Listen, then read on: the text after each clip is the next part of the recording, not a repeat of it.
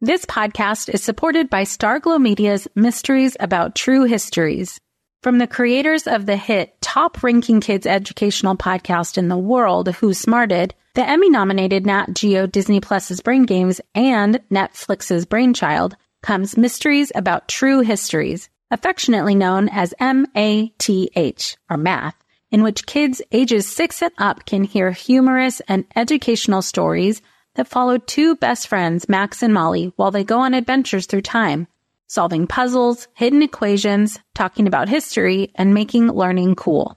Episodes transport listeners to moments in history like Pythagoras' ancient Greece, the era of the Aztecs, Sir Isaac Newton's England, and more. When I drive my son to school in the morning, we listen to these episodes that fit perfectly in our commute, with the episodes being about 15 minutes long. And this podcast is right up my son's alley because he loves to solve problems and happens to love math and the types of punny jokes that Max likes to tell. So tune in to Mysteries About True Histories with your kids. You can follow and listen on Apple Podcasts or wherever you get your pods.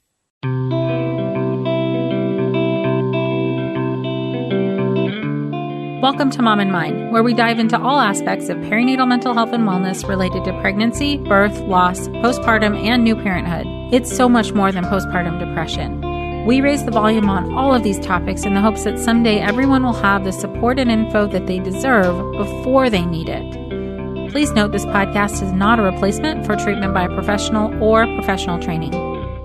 Welcome to Mom and Mind. I'm your host, Dr. Kat.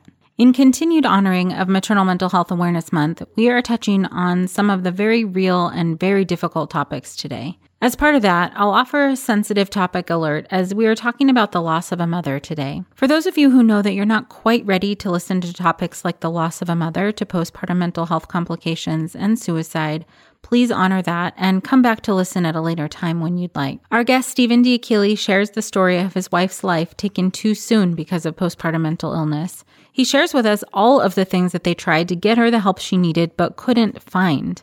Also, how the loss of Alexis propelled Stephen into starting a foundation in her name to help make sure that anyone who went looking for help could find it. This topic of postpartum suicide is very important for us to understand and to know that it is a real risk to perinatal mothers. It is the second leading cause of death in the postpartum period and should be taken very seriously. Stephen takes it seriously, and as an advocate, husband, and dad, he is the president and founder of the Alexis Joy D'Achille Foundation for Postpartum Depression. He's a man advocating for maternal mental health issues because he realizes that women's health is a family health issue. And he also sees that the father and partner's mental health is often overlooked. His passion is creating access to care for families who are struggling, and I'm sure you will hear that in our conversation today.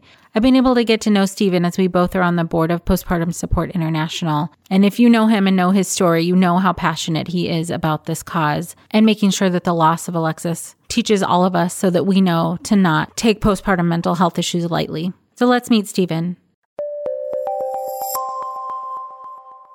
Welcome, Stephen. Thank you so much for being with us today. Thanks for having me. I know you, and from serving on the PSI board together, it's been an honor to get to know you and your passion and the work that you do and where all of this comes from for you. So, but not everybody who's listening right now knows you. So I would love for you to start a little bit with your story, wherever you'd like to start. All right. Well, my name's Stephen D'Achille. I'm the president and founder of the Alexis Joy D'Achille Foundation for Postpartum Depression. And I guess the foundation came about when my daughter and I, or my wife and I, had our first child, a daughter named Adriana Joy. And unfortunately, my wife did not survive her battle with postpartum depression. And kind of like everything in life, you don't realize there's a need for something until you go to find it and it doesn't exist. Right. And in our case, my wife basically, she had a traumatic birth. It was a code blue birth. Adriana, we had no doctor in the room. It was a nurse and myself. And she was told she had two more hours before the baby was coming, and was told that she could either, start pushing now and waste her energy and she wouldn't have it 2 hours from now when the baby was coming because it was her first child, or she could save her energy and have it when she needed to start pushing 2 hours from them. About 12 minutes later, here comes Adriana. but her umbilical cord was wrapped a couple times around her neck and she had no slack to come out. So it was this crazy, scary time. And I'm screaming, the nurse is screaming. My wife was just like paralyzed with fear. And we're screaming for someone to come in and cut the umbilical cord. Finally, another nurse comes in. And at that time, code blue delivery is either mom or baby's life is at risk. Right. And in our case, it was our daughter's. And I remember as soon as Adriana cried, it was like the biggest relief in the world. But we went from no doctors to dozens of doctors in the room, or at least what felt like dozens. Yeah. And everyone was around the baby. No one was around my wife. And I just remember looking over at her, and it was like there was nothing behind her eyes. It was like, it was just blank. And so from there, I spent 2 nights in the hospital with her there the whole time. And she seemed to kind of have it together, although she was having trouble with the baby's name. We had named her Eliana, and then she changed her mind and wanted to name her Adriana. And it kind of started this cycle of her not being able to make decisions. And I mean, I guess ultimately we got her home. We were like every other first-time parents. We were clueless the first night. Adriana cried a lot. And by a lot, I mean, she never stopped crying if she was awake.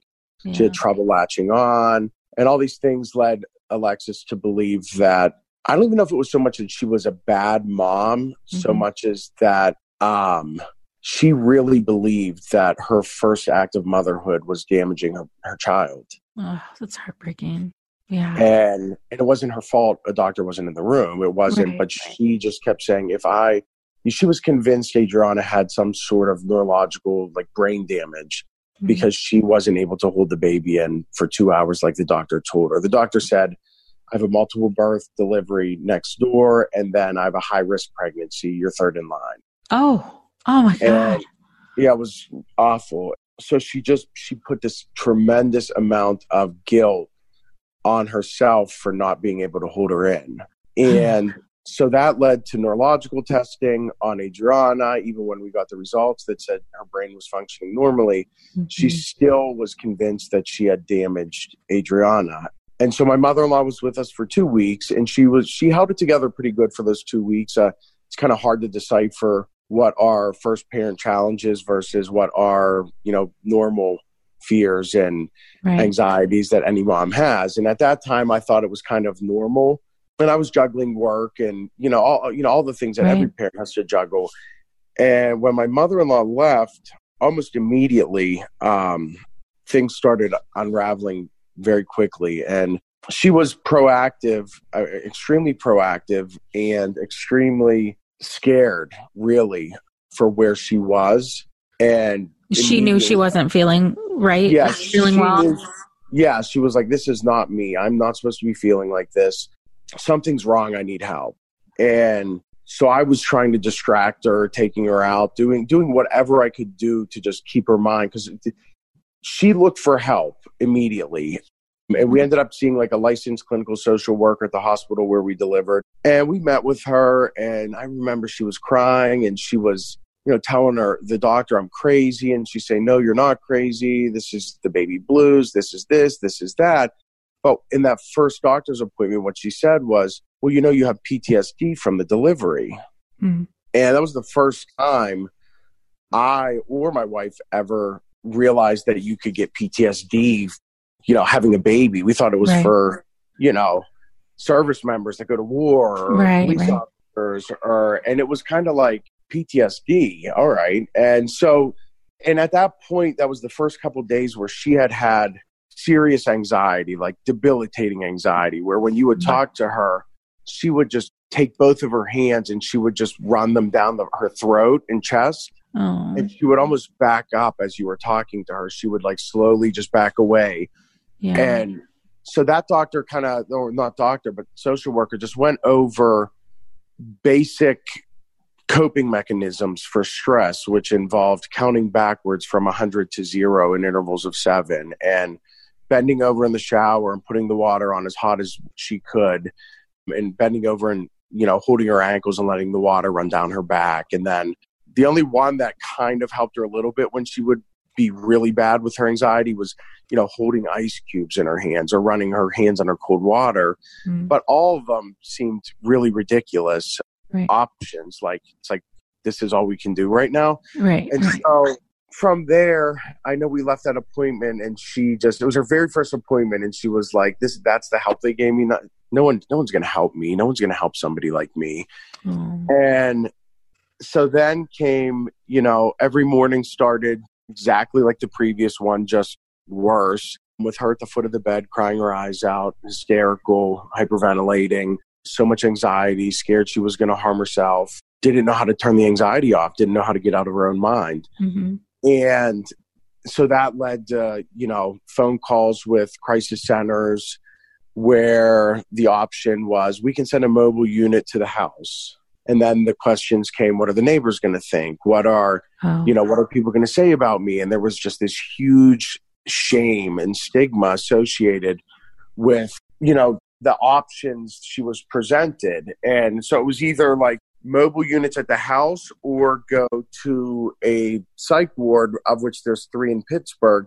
One has horrible, horrible stigma attached to it. And, it was always explained that if she explained to them what she was, had said on the phone, that she'd be locked up for, in a quadrant with men on the floor that could be older and stronger and paranoid schizophrenics. And, they always explained it as a mild behavioral mood disorder, but she would be in a psych ward with people, the worst kind of behavioral mood disorders. And that's a scary option. And, and at the time, as a father, I think I was asked to make decisions that I was not qualified to make. Right. I don't think like your first hearing about any kind of thing like this, and you're having to make a decision based on knowing really not a whole lot. Knowing nothing about postpartum depression. At that point, it's the baby blues. It's you're going to get through this. It's just go home, be with friends, be with family. This is weeks in. This is going to pass. This is like week 2. And we have this baby that will not eat. And I truly contribute Adriana's fussiness to, I think that the stress and anxiety my wife was under was like tainting her milk.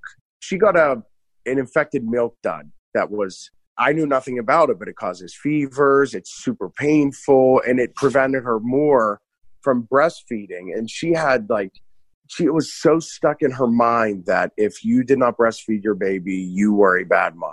Oh, I hate hearing that. It's happened so much. So much. And it's so much pressure, from society, but even just women in general, because for so long, that's all you hear. They truly believe it, to the point where she was so ashamed and so embarrassed she couldn't even give a bottle of formula to her daughter in the privacy and safety of our own home. Oh gosh. Right. Nobody would ever know. So Adriana wasn't getting a lot of food. No. And they had her on, medication for acid, and I forget what it was called. I'm going, the baby's 2 weeks old. What do you mean she's going on prescription meds for like acid reflux and stuff? This is crazy. Right. And so it just seemed like everything that mothers are supposed to take on to naturally, she struggled with. And she just beat herself up over it so bad. And so started with the PTSD, went into the depression, crazy amounts of crying, insomnia, decision making was impossible. Right. It was absolutely impossible. And she did not eat. I mean, when she passed, Adriana was 5.5 weeks old, and she was 10 pounds under her pre-pregnancy weight. And she was always a very thin person. So you're talking like 50 pounds in 5.5 weeks she lost.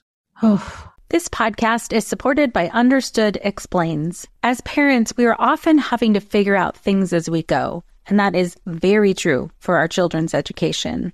And to help you out, I want to tell you about a podcast called Understood Explains.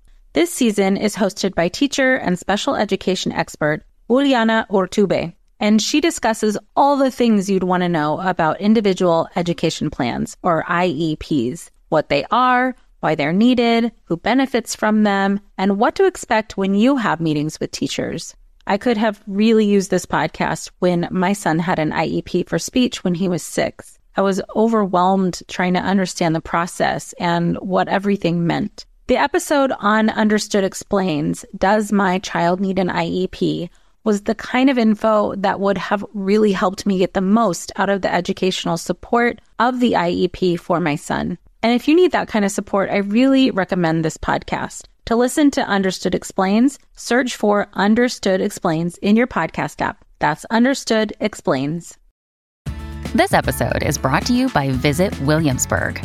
In Williamsburg, Virginia, there's never too much of a good thing. Whether you're a foodie, a golfer, a history buff, a shopaholic, an outdoor enthusiast, or a thrill seeker, you'll find what you came for here and more. So ask yourself, what is it you want?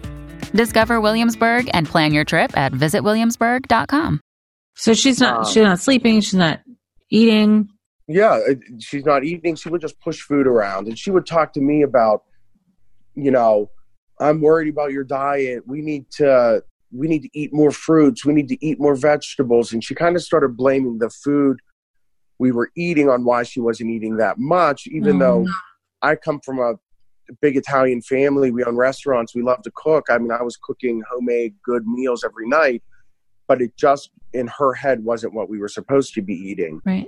So is this pretty different from how she normally was then? I mean, is this like the behavior that you're describing? Okay, right. So in general, she was a very organized, very type A, very ambitious, very together person. She was the person that everyone that knew her went to for advice because she was always so level. She never had any kind of, history with mental illness, but she did like to know what's going to be for dinner, what time are we going to eat dinner. She was very structured. She had, she wouldn't put reminders in her phone because she would tell me that's irresponsible. So she had her planner. Everything had to be written down because you remember it better if it's written down. And that's how she operated. I'm the kind of person, I have all my bills on auto pay, so I don't miss anything. She would be like, no, you have to call and go through it and make sure there's no charges that aren't due. She was very organized and together. She wouldn't go to, the house was always spotless. She would never go to bed if there was a dish in the sink or there was, laundry in the washing machine. And I'm polar opposite of that. I let everything roll. Right. But she always managed everything so well. She never had a problem with it until Adriana came. And so I think, some of it was obviously the delivery, and I think the PTSD and the anxiety and all that, coupled with everybody when they have a first child, things are not orderly. You don't sleep when you're supposed to. Everything's a mess, and it was a lot for her. It's like a total upheaval, right? Yeah, total upheaval. And so she really struggled, and it just really became a situation where she knew she needed to be on medicine. She needed to do something, and that started this OBGYN/psych doctor silos in healthcare where neither one wants to see you because there's too much there's too much liability. So they, I believe, understand how serious this is more than the general population does. And when she would call the OB was like, well, this is really a psychiatric issue. You need to call a psychiatrist and get on meds. And then when we would call, if we could even get a hold of a psychiatrist, it was like, well, really, the first line of defense is the OB. It's because of the baby. You need to see your OB. And so we were able to get a psych appointment, but it was for more than 2 months down the road. Oh my gosh. And you're like in crisis right now. You can't wait 2 months. Yeah, this was, imagine myself, my whole family, our good friends, my godmother, cousins. This was around the clock care, never leaving her alone. And we had a dog. I still have my dog, Lucy, but Lucy was like her everything before we had Adriana, and they were so close. And it was like, she wouldn't go anywhere without the dog. And so it was like, we had to find people to watch her and the dog around the clock. You could never leave her alone. And so ultimately, the same thing that happens everywhere was the only appointment we could get was with the OB. She had filled out screening stuff at the pediatrician's office, which I didn't learn until after she had already passed. Her answers were horrifying, what she wrote on those screening tools. And because of HIPAA, the pediatrician was not even allowed to call me, and she's a family friend. It wasn't until the funeral when I saw her and she's crying saying, I wanted to tell you. But here's a pediatrician's office that has no resources for women like my wife that go in. Right. And so, all these symptoms and all, the just life spiraling out of control. She sees her OB. She goes in, talks to the OB, and the OB puts her on an antidepressant and says, this is going to take 2 weeks to kick in. And so she starts it. And I mean, right away, when she got on this antidepressant, she started having suicidal thoughts or suicidal ideations. She was scared to death of these antidepressants. And me as the husband, I'm going, no, the doctor said you need to take it. You need to stick with it. And she's going, I'm telling you, I had anxiety. I was depressed. I had all these problems, but I did not have scary thoughts. Oh, gosh. And so we scheduled a follow-up appointment when the thoughts got really serious. She went back to her OB and said, listen, something's wrong. I don't think I should be on these. And she said, no, they take 2 weeks to kick in. It's because they haven't kicked in. And she doubled the dose. Okay. And so she came home. We had a discussion. And she said, they want to double my dose. And I said, well, then that's what you have to do because they're the doctors. And I have no family history of mental health issues. No one in my family's ever been on anything. I had no idea how scary and dangerous some of these drugs can be. And so I always urge everyone that has a loved one going on them, make sure they're being screened properly for family history, because there are certain antidepressants that if another family member, say, has been diagnosed with bipolar, right, that you absolutely should not take. Right. And in this case, she has family members that had been diagnosed with bipolar before, and she should never have been prescribed what she was prescribed. Right. And so she herself didn't have any symptoms of a bipolar disorder, but prior, but there were family members who did. And since she wasn't being seen by a specialist like a psychiatrist, they weren't doing a full screening. Right. Now she had told them about these other family members, but it was, it was crazy. It was like, we were always told there was 3 psych units, emergency room psych units that we could go to. We ultimately went to 7 different facilities that offered some sort of psychiatric help, but everywhere we went, nobody listened to her. Everybody just looked at her and they would ask her questions. And even on her worst day, she was very beautiful and put together and dressed well and her hair looked nice. And she was very well spoken. And actually everyone used to tell her, you should have been a news anchor. You speak so well. You're like, she was just very succinct and very, I don't know what the word I'm looking for is, but she was, so it was like, she was just always being judged for one reason or another. And she grew up very religious. Her father was a minister and she had an MBA and so it was they were always finding reasons, the doctors, why she was going to be okay. Oh gosh. So they weren't really listening, like you said. Right. And so I would say, dismissing her. Is there a right way to say I'm going to kill myself that's serious versus not serious? It's because she was serious. telling them, mm-hmm. She was telling them point blank, this is not going to end well. I don't know how to make, as calm as I'm saying it right now, I don't know how to make the anxiety stop. I can't see any other way out. I've tried everything. I can't live like this. Something bad is going to happen. And she was begging to be admitted inpatient. So what? So this is for months now. So this was from about 2 weeks. Well, for about 3.5 weeks, we saw treatment. She ended up hanging herself in our basement exactly 14 days after she started the antidepressant. And she had an OB appointment the day before it happened. And she went back, and the original social worker that we had talked to the first time that gave her the coping strategies for the anxiety, she actually told her, the doctor that missed the delivery is a young doctor. She was very young. And she said, and what she did to you was unacceptable. Oh. And you need to tell her. And so that appointment, everything, the medicine had been doubled, all that was taken care of. But the point of that appointment was for my wife to explain to their doctor what she did wrong and why, and look at the suffering I'm going through because your inability to be there to deliver the child. And I don't think that any patient, that is not the patient's responsibility to have those conversations. Not at all. But she made the appointment. She went in and she said, why did you do this? Why did you miss the delivery for my baby? And she swore to her that she would sit vigilantly next to her bedside for the next baby we had. But she was not happy. She was not happy at all. Mm-hmm. And she basically, I dropped her off. My mother stayed with her for the appointment, and then I met both of them and picked her up. And it was like all the anxiety, everything was gone. And everything, I mean, I was like, what happened in there? And she just said, I know what I have to do now. I'm thinking too far down the road. And I said, well, what did the doctor say? And she said to her that she wasn't cut out for motherhood and that she should go on birth control and not have any more children.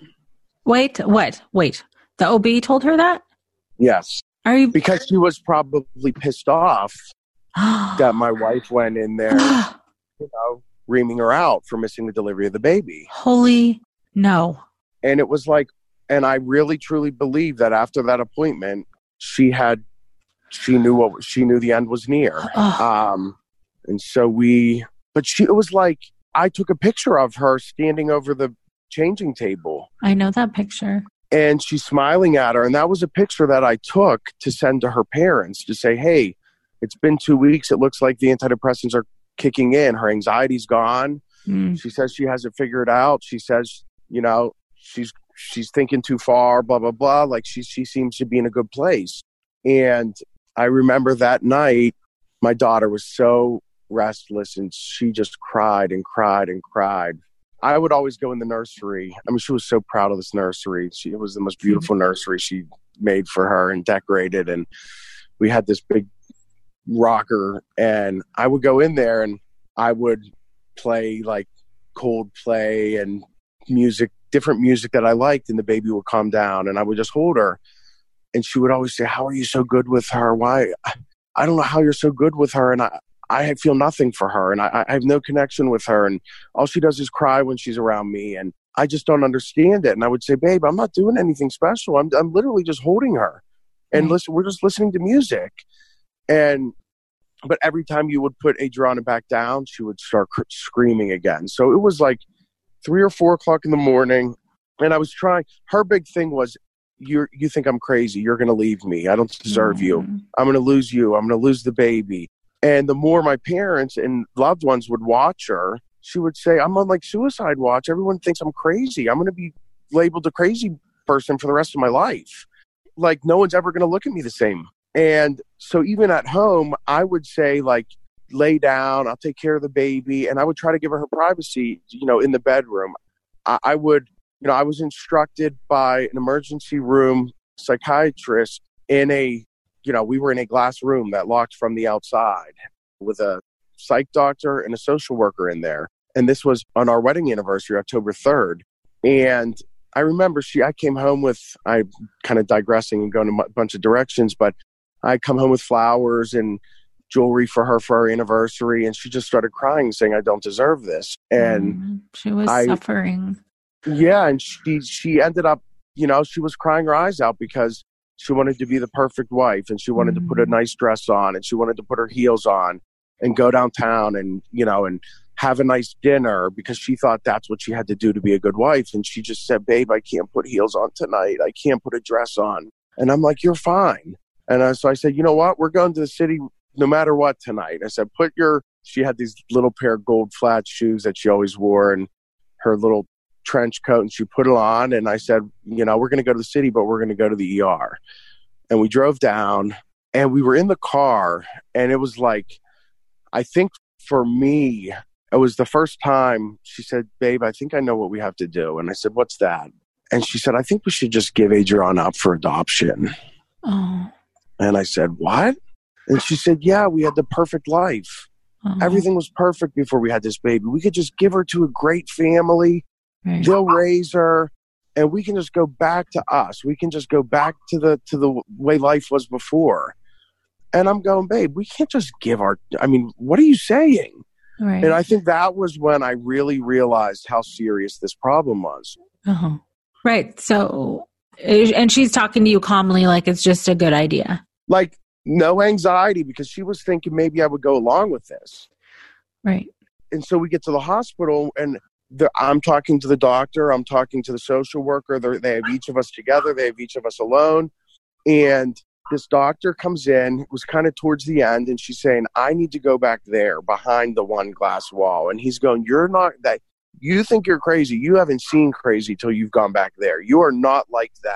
And part of me believes she's not. She was just suffering from a perinatal mental. I don't think that was the right place for her. I do think that was the safe place for her. Mm-hmm. But I think moms deserve more than that. I didn't have the heart to insist that she goes back there. And so I said, Doc, what do I have to do? Like, I don't know what to do. I'm scared something bad's going to happen. And he said, listen, girls like her would never commit suicide in a sloppy way. My God. She would never, ever want anyone to not remember her looking her best. There's only two ways a woman like her commits suicide. And he said that's asphyxiating themselves in their garage with their vehicle or overdosing on pills. Oh, my God.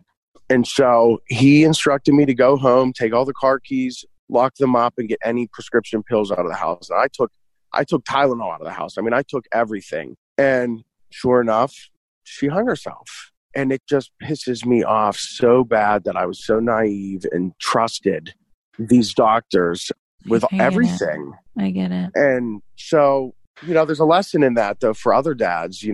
I don't think any doctor, there's no doctor in the world that could ever know your spouse the way you do. So I would always say, you need to advocate for your wife or your loved one when they're not able to. Right. And if something seems wrong, do not accept their answer until you get the answer you want. And I wish I could go back and do that for her, but I can't. And so, it was just a total nightmare. I mean, you guys tried over and over and over and over to get help. 7 different hospitals and different mental health facilities in 13 days.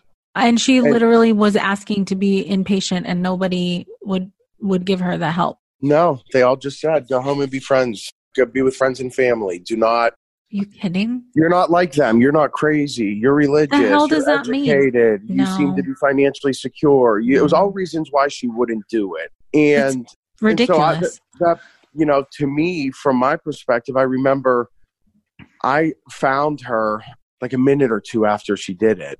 And so I cut her down. I called 911. I did all the mouth-to-mouth and chest compressions and all that. And the paramedics showed up and they took her to one hospital close to our house. And then they life flighted her to a bigger hospital in the city. And when I got down there, one of my childhood best friends' dad's a neurologist, and he actually worked at the first hospital we were at. And he somehow beat me down to the other hospital. And when I got there, he was just waiting and he pulled me aside and he said, Steven, I just don't want you to get your hopes up. I looked at all of her x-rays and everything, and her neck's broken and she's not going to make it.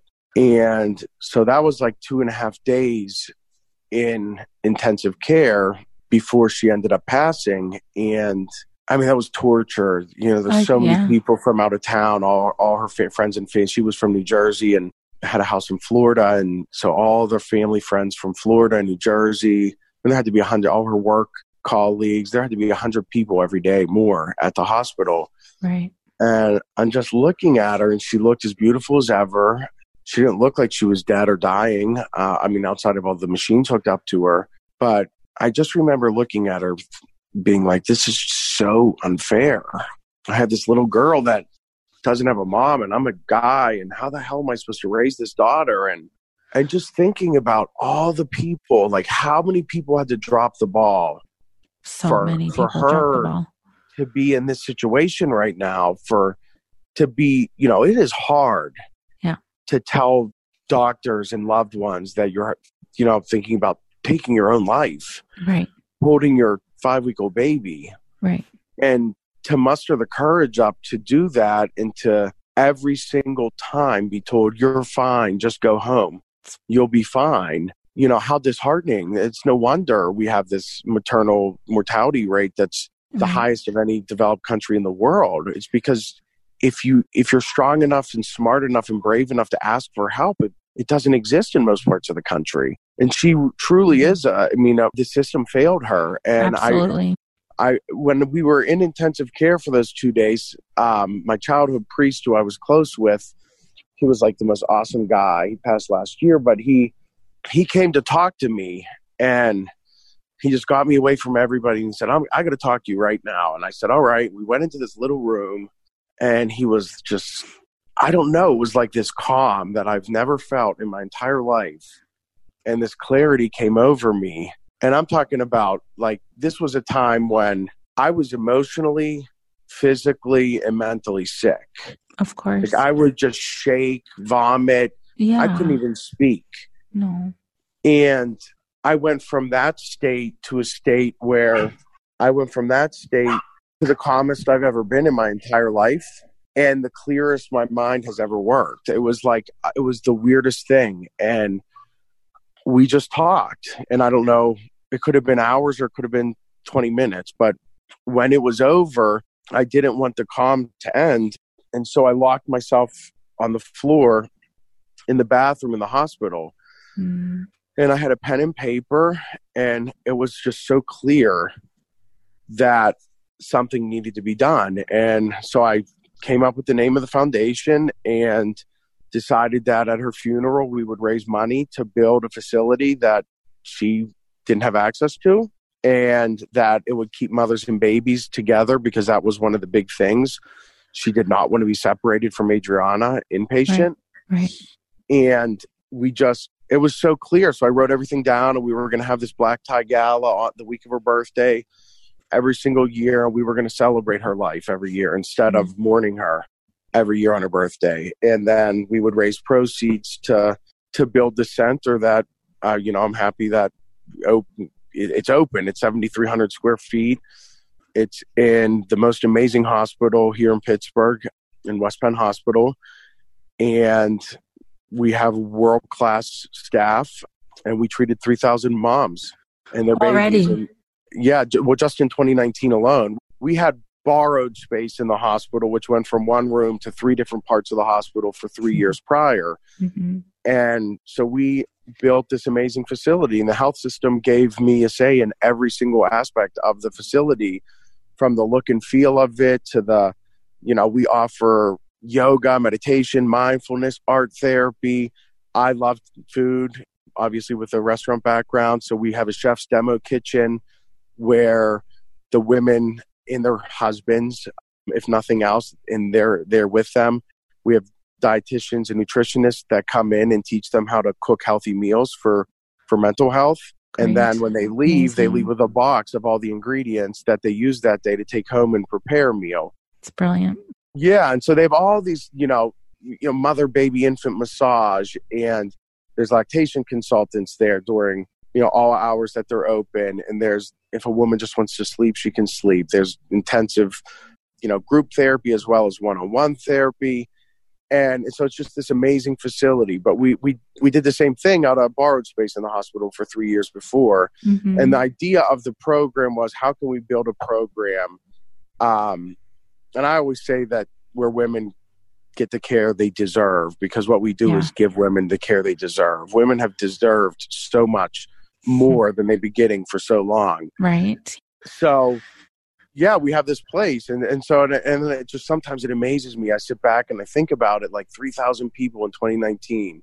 But that's 3,000 women. That's 3,000 babies. Right. That's 3,000 partners. And thousands more grandparents, and people that their loved one, they get their life back. And it really is a testament to the fact that this is family health, not women's health. Right. Yeah. And this whole span of time, your daughter is how old now? She's 6.5.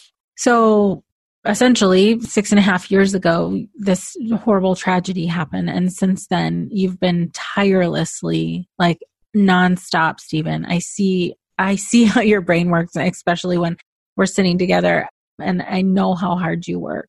There isn't, like, I'm sure, a day that goes by or a moment that goes by that you haven't poured your heart and soul into this. And it shows. Thank you. You're a tireless advocate, and in part because it comes from such a tragedy and so much pain, like that clarity that you were describing.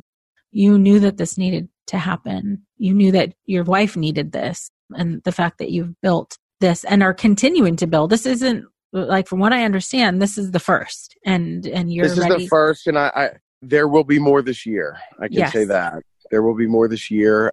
My hope is that we can kind of make a huge impact regionally versus the national averages and kind of quantify. It's an interesting aspect right now and I feel privileged as a male to advocate in this field because 6 years ago, there was none, really. There was very a couple, maybe worldwide, that were really speaking out about it. And I think it's important to have a father's perspective on it. And so I feel lucky in that, right, that I can give insight into the father side of things. And I can speak to what it's like to be a single dad with a little girl that doesn't have a mom.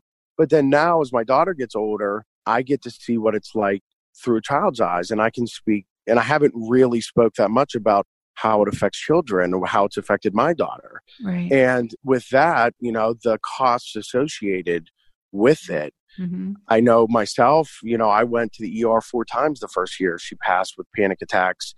Yeah. What was the cost of that? I know my wife's ICU bills were in excess of $800,000 plus the 7 other appointments she was at. And now my daughter's in therapy every, once a week. And that's not going to be, she's a healthy, awesome, amazing, intelligent, perfect kid. But when she goes to bed at night, she's robbed of the happy thoughts that most kids think about. She sits and wonders about her mom.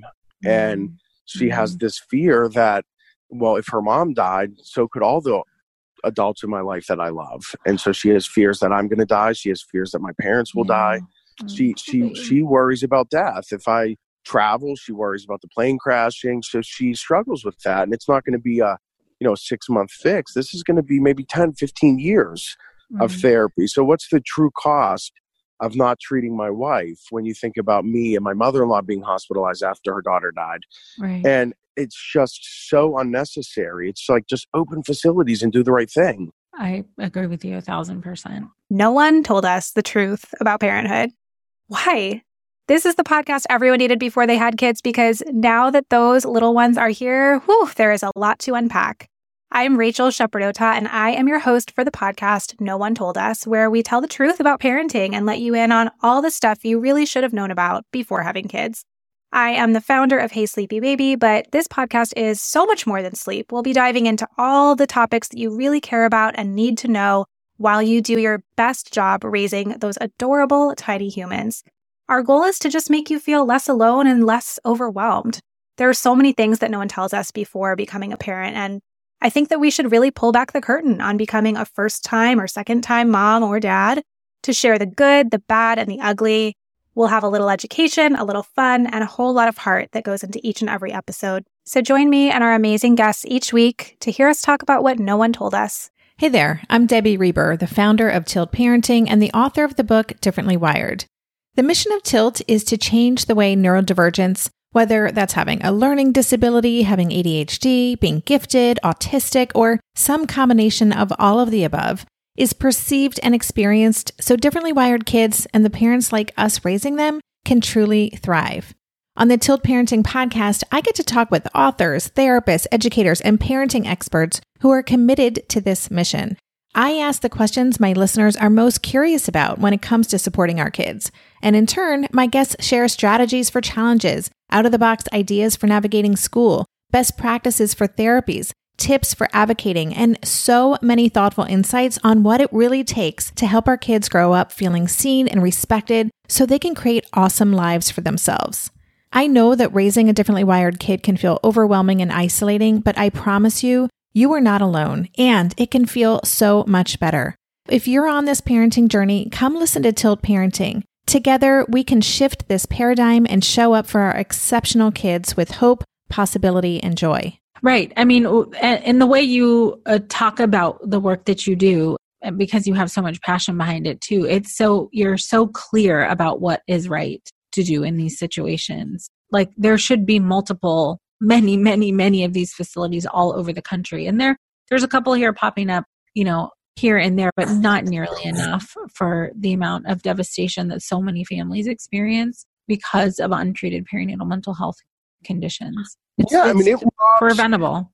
And there's so many women that eventually get better years later, but their marriages have ended in divorce. Mm-hmm. Their children grow up in broken homes. And that's what this disease does. It robs children of a real childhood that every child deserves. And those ramifications, I mean, it's unthinkable. It's hard for me I call this common sense healthcare. It is. How can we not offer these services to women everywhere and families everywhere? And it's the right thing to do. And it's so important too, I think, for people to realize that this doesn't just affect women that, have a baby, that we have more women in treatment that are still pregnant, right, and suffering from these symptoms. But there's so many women that, are faced with horrible decisions while pregnant when they, find out something's wrong with their baby, or miscarriages, or even infertility. And I had no idea. It took me a while after my wife died and I started getting educated, in this area to realize how many women are actually affected and how many families. I mean, I think there's not a family in America that hasn't been touched by this in one way or another. Right, whether they know it or not, because it's still so secretive. Yeah. For your listeners, this is a disease that affects twice as many women every year as breast cancer. Mm-hmm. As I always tell everybody, or the fact that we have laws in this country that prevent puppies being separated from their mom until they're 12 weeks old. Yet the only option for my wife and for humans is just separate mom from baby. We protect our animals more than we protect moms in this country. That is very real, Stephen. Yeah. Yeah. It's an outrage. It's an outrage. You know what I mean? Imagine a world where you get diagnosed with breast cancer and they respond to breast cancer the same way they respond to maternal mental health issues. And they say, you got this diagnosis, you have breast cancer. Unfortunately, we don't offer services for this. Right. So just go home and be with friends and family and it's going to work its way out. Ludicrous. It's crazy, but it's real. That's our reality. All the time. That's where we're at in this country. And so how did it get this bad? Well, yeah, that's a whole lot of discussion right there. It is bad. And a lot of people are suffering for it. I see it day in and day out with my own clients and in my practice, and me having to help them figure out how to advocate for what they already know that they need, but providers are telling them that they don't need it. It's ridiculous. What's equally exciting about horrific stats like that is I know it's going to work, and I know we're going to open centers everywhere, because I want to meet the healthcare executive that I talk to that says my wife didn't deserve more, or their daughter wouldn't deserve more. And we're going to get to the point where they're not going to have a choice. They're going to have to start opening facilities with that. And that was the big thing with getting the first one open here, was if we build it, other people will be forced. And that's why I like to share my story, because listeners from other parts of the country, they can say why, and they should go to their healthcare providers and they should say, why do women in Pittsburgh have access to a center like this, but we'll use Kansas City? Why do women in Kansas City have no resources for this?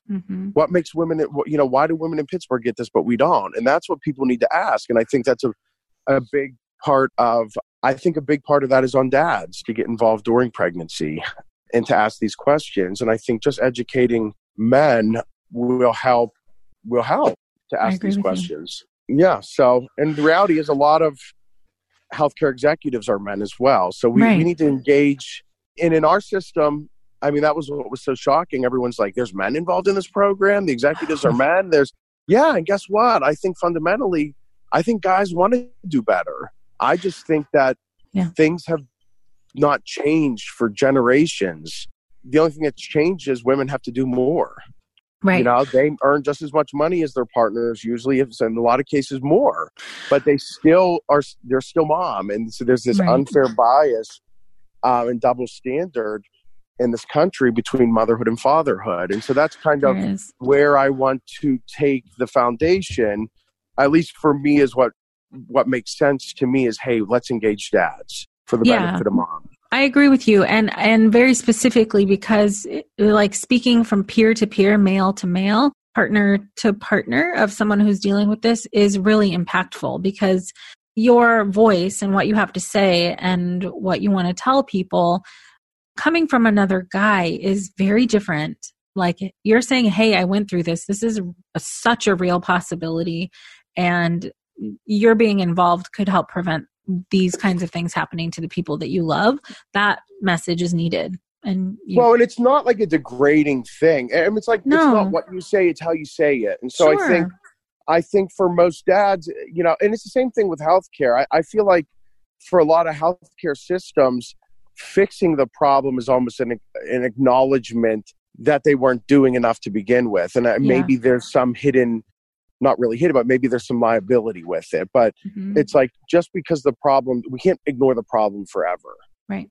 And so that's why there's power in voices, and there's power in storytelling. And I get calls every single day of my life from dads and from fathers, the grandfather that say, my daughter's struggling. I had someone from Naples, Florida call me yesterday. And, it's not that he's a bad dad. No. We don't know what to do. Because there's no resources. And, they're saying, and guys are stepping up and they're saying, what do I do? How can I do more? How can I protect my wife? How can I be a better husband? How can I be a bigger part of the pregnancy and be a more hands-on dad? Because I just think we've been excluded. I've talked to OBs that say it's actually strange. Outside of the sonogram, I don't know the exact statistics, but I talked to one OB that said probably less than 10% of dads go to a single doctor's appointment outside of the sonogram or the ultrasound. Right. But why? I know people work, but there's a lot of doctor's appointments.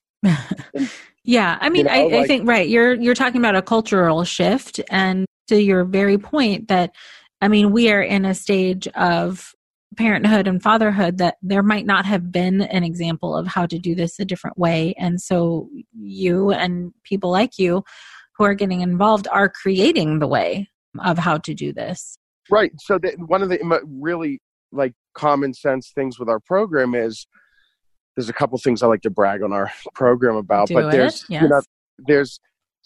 when you tour, everybody tours labor and delivery before they actually give birth in their labor and delivery part of their hospital. And so with our facility, you see labor and delivery, and then you also see our facility. Mm-hmm. So if mom's struggling, when you get home, and we show video of Alexis's story to every mother that gives birth in our health system, it tells Alexis's story. And so they're familiar with the facility, they're familiar with the story, and guess what? It works. Right. They know there's a safe place. And dad watches it with mom before they leave the hospital. So they're right away more educated. When we built the program, it was so fresh because we started, we went to work immediately. We had our first gala 6 months after she passed on her birthday. We raised six-figure money that very first gala, which kind of gave us some money to keep moving forward. But it was always, we built the facility with the perspective of what are the barriers to care? Mm-hmm. What prevented us from getting the help she needed? And that led to, a lot of other problems with insight from other people that maybe we didn't necessarily face, but transportation to and from. And so we were able to get deals where women can get free transportation to and from their homes to the facility and back. So that gets rid of that barrier. We offer childcare, not just for the baby mom just had that's in the facility, but all of the children in the family. That's awesome. Yes. And guess what happens if moms can bring their babies with them? They go to the appointments. They show up. Yeah. It's not that crazy. It's common sense. It is. It's super common sense. And if we're doing it here, why can't it be done everywhere? Well, I think you're on the way. And obviously, you need to partner with systems in order for this to happen everywhere. Systems that are already in place who, I agree with you, want to do something better, but don't know how to do it. Or, are in the planning stages of some kind. There's a groundswell, and you are a big part of that. Your foundation and the work that you're doing and involving fathers, what you're doing is so vital and so important. And it is really changing the face across the United States, hopefully soon, of how perinatal care happens. It's absolutely necessary. It's got to be the new standard of care. It has to be. Yes. And I'm a firm believer that every hospital that has a labor and delivery should have to offer facilities like we offer here in Pittsburgh. Yes. Did everybody hear that out there? And to your point that you said earlier, people can advocate. I think people forget how strong their voices can be in saying why don't we have this here? I need this. And the more people that speak up about it, not that it's your individual problem to solve, but the more that an administration of a hospital, let's say, hears that the need is there, the more likely it is to happen. In all honesty, like I have tried myself to start free support groups at hospitals. Like they didn't have to pay me at all. I would walk in there, do the group, and they would say, there's not enough need. And I'd say like, I'm offering to do this for free out of my, like no cost to you. Why won't you just let me do this for the community? No, we don't see that there's a need. Or no, you're going to try and like, I don't know. Well, right. And so like, and my response to that is, okay, this is, like it's undeniable. This is the number one complication during pregnancy and up to a year after childbirth. Right. So like, is it necessary to treat moms with gestational diabetes? Absolutely it is. Yes. And they get to see the doctor every week. Right. I think the last trimester of their pregnancy, once they're diagnosed with it. So how can you have doctors and a need for that when it's not even close to as prevalent as this issue? Right. And so I think, part of it is, my perspective is very different because I got so lucky with the health system and the health network that I work with. And they're like, yeah, this is common sense. Absolutely. And I'm not used to hearing no. I really am not. But it just frustrates me so bad to hear other people when these health systems say no, because I'm like, how the heck can you deny moms this treatment and families this treatment? And the interesting thing I want to add about our facility, not just our facility, but spouses, people in my shoes, marriages, what it does to the men is oftentimes women, they will not get treatment and then they either end in divorce or whatever, or the women are in treatment, but the men have had to step up, go to work, take care of the baby, worried about their wives all the time. Then the men end up in treatment as well. Right. They end up with psychiatric problems. And so it's like, it's just destroying everyone that it touches and everyone that's, I mean, it's preventable. And it's preventable. It's treatable, preventable, and you have a program that shows that. Right. And why can't women speak about this? Like my sisters both had gestational diabetes. They weren't ashamed by it. It was just part of pregnancy. They'll tell their friends all about it. It's not, but with no shame. Right. But because it's mental health, there's all the shame. I know. And that's a big part of the work that you're doing, a big part of the work that I'm doing, and trying to make it more commonplace that like, let's just talk about it and let's fix it. It doesn't have to be rocket science, just like you're figuring out. Yeah. So the motivating thing is to see where things were 6 years ago, not just in Pittsburgh, but nationally, to see where things were and to see where they are right now. I know the work that and how much work you put into it. And, I think it's paying off. I know the first couple, conventions and stuff I went to, everyone I talked to seemed so pessimistic and broke from fighting with their health systems for so long and always hearing no. And when you go to the PSI conference, like there's energy and it's positive energy. Right. And it's like, now's the time. And things are moving along, I think, quicker than any of us could realize, mostly due in part to the certain advocates like you in certain parts of the country. But the question is, I guess, how do we expand our audience and how do we start conversations in other parts of the country? And so, well, that's one of the things I appreciate about you and how your brain works is that, you're not in a silo. You are able and aren't sort of conditioned by siloed thinking. And you are thinking outside of the box and bringing other aspects in. And I think that's part of how you've been so successful in expanding all of this. So I appreciate so much what you're doing. And there's still so much that we could talk about the work that you do. But if you can leave us with some additional hope, some things that you're... for me, for my daughter, and for all the people that loved Alexis, I guess it's too late. But it's not for my daughter. It's not for yours. It's not for the next generation. And I believe with every fiber of my being, I'm confident when my daughter has a baby and she's predisposed to this because of her mother. But I know I'm not going to stop until I know she's safe when it's her time to have babies, and the care will be there for her. And I think we all have a great opportunity to make a huge impact, to create, I think, the biggest change in healthcare. How do you make a splash in healthcare in 2020? This is it. Right. This is it. And I know it's going to work. And so, and I would tell everyone, even if it's not, maternal mental health related or family health related, this journey I've been on has been, without a doubt, the most fulfilling experience I could ever imagine. And it has brought so many amazing people and friends into my life. And so I would encourage anybody, like, we all have an obligation to give back and to leave this world a little better than we found it. And I would encourage everybody to find something that they're passionate about and put some time in and do something selfless for someone else. And you would not imagine the blessings that come into your life from it. So really, it's just, this journey has taught me how to be a better person today than I was then. And I always hate the till death do us part thing with weddings, because I'm still so attached to Alexis.